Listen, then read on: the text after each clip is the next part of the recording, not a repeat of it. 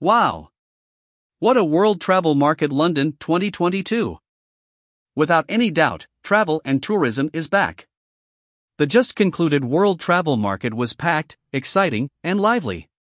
It was a huge success for the organizer REIT Expo, but also for the global travel and tourism industry altogether. Dark clouds of transportation strikes went away, and with the new Elizabeth Tube connection, getting to the London Excel Exhibition Centre was a lot faster and easier this year. The Elizabeth line offers also a direct connection to London Heathrow Airport. Resilience is what Jamaica's tourism minister kept talking about, and he was correct.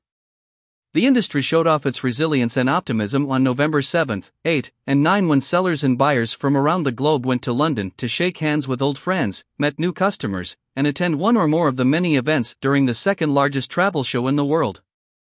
There was little time for self-servicing or repeating blah, blah, blah, as this world travel market meant business.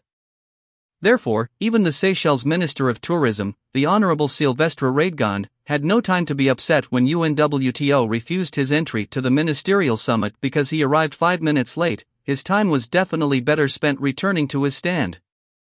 The Investment Summit gained a lot of momentum.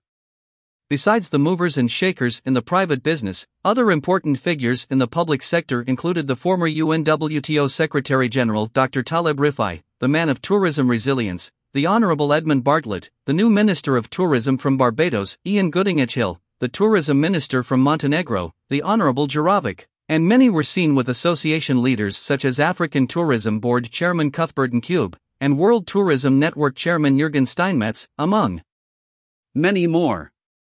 The Bahamas' new Acting Director General of the Tourism Board, Latia Duncombe, told eTurbo News, the destination is exploring new markets including India or the UAE. Sri Lanka's tourism officials assured journalists at a packed press conference that they are back in full swing. The shining star of the world travel market was the Kingdom of Saudi Arabia. Saudi Arabia was the main destination sponsor and clearly dominated the event as a destination. His Excellency Mr. Ahmed Akil Al-Hatib, the Saudi tourism minister, showed face in London and got on a plane to attend the climate conference in Egypt, making a positive difference ×2. Saudi Arabia invited attending ministers to dinner on Tuesday, while the World Travel and Tourism Council hosted its members and the top private industry players at the same time. WTTC CEO Julia Simpson was excited to have the WTTC 2022 summit hosted by Saudi Arabia later this month.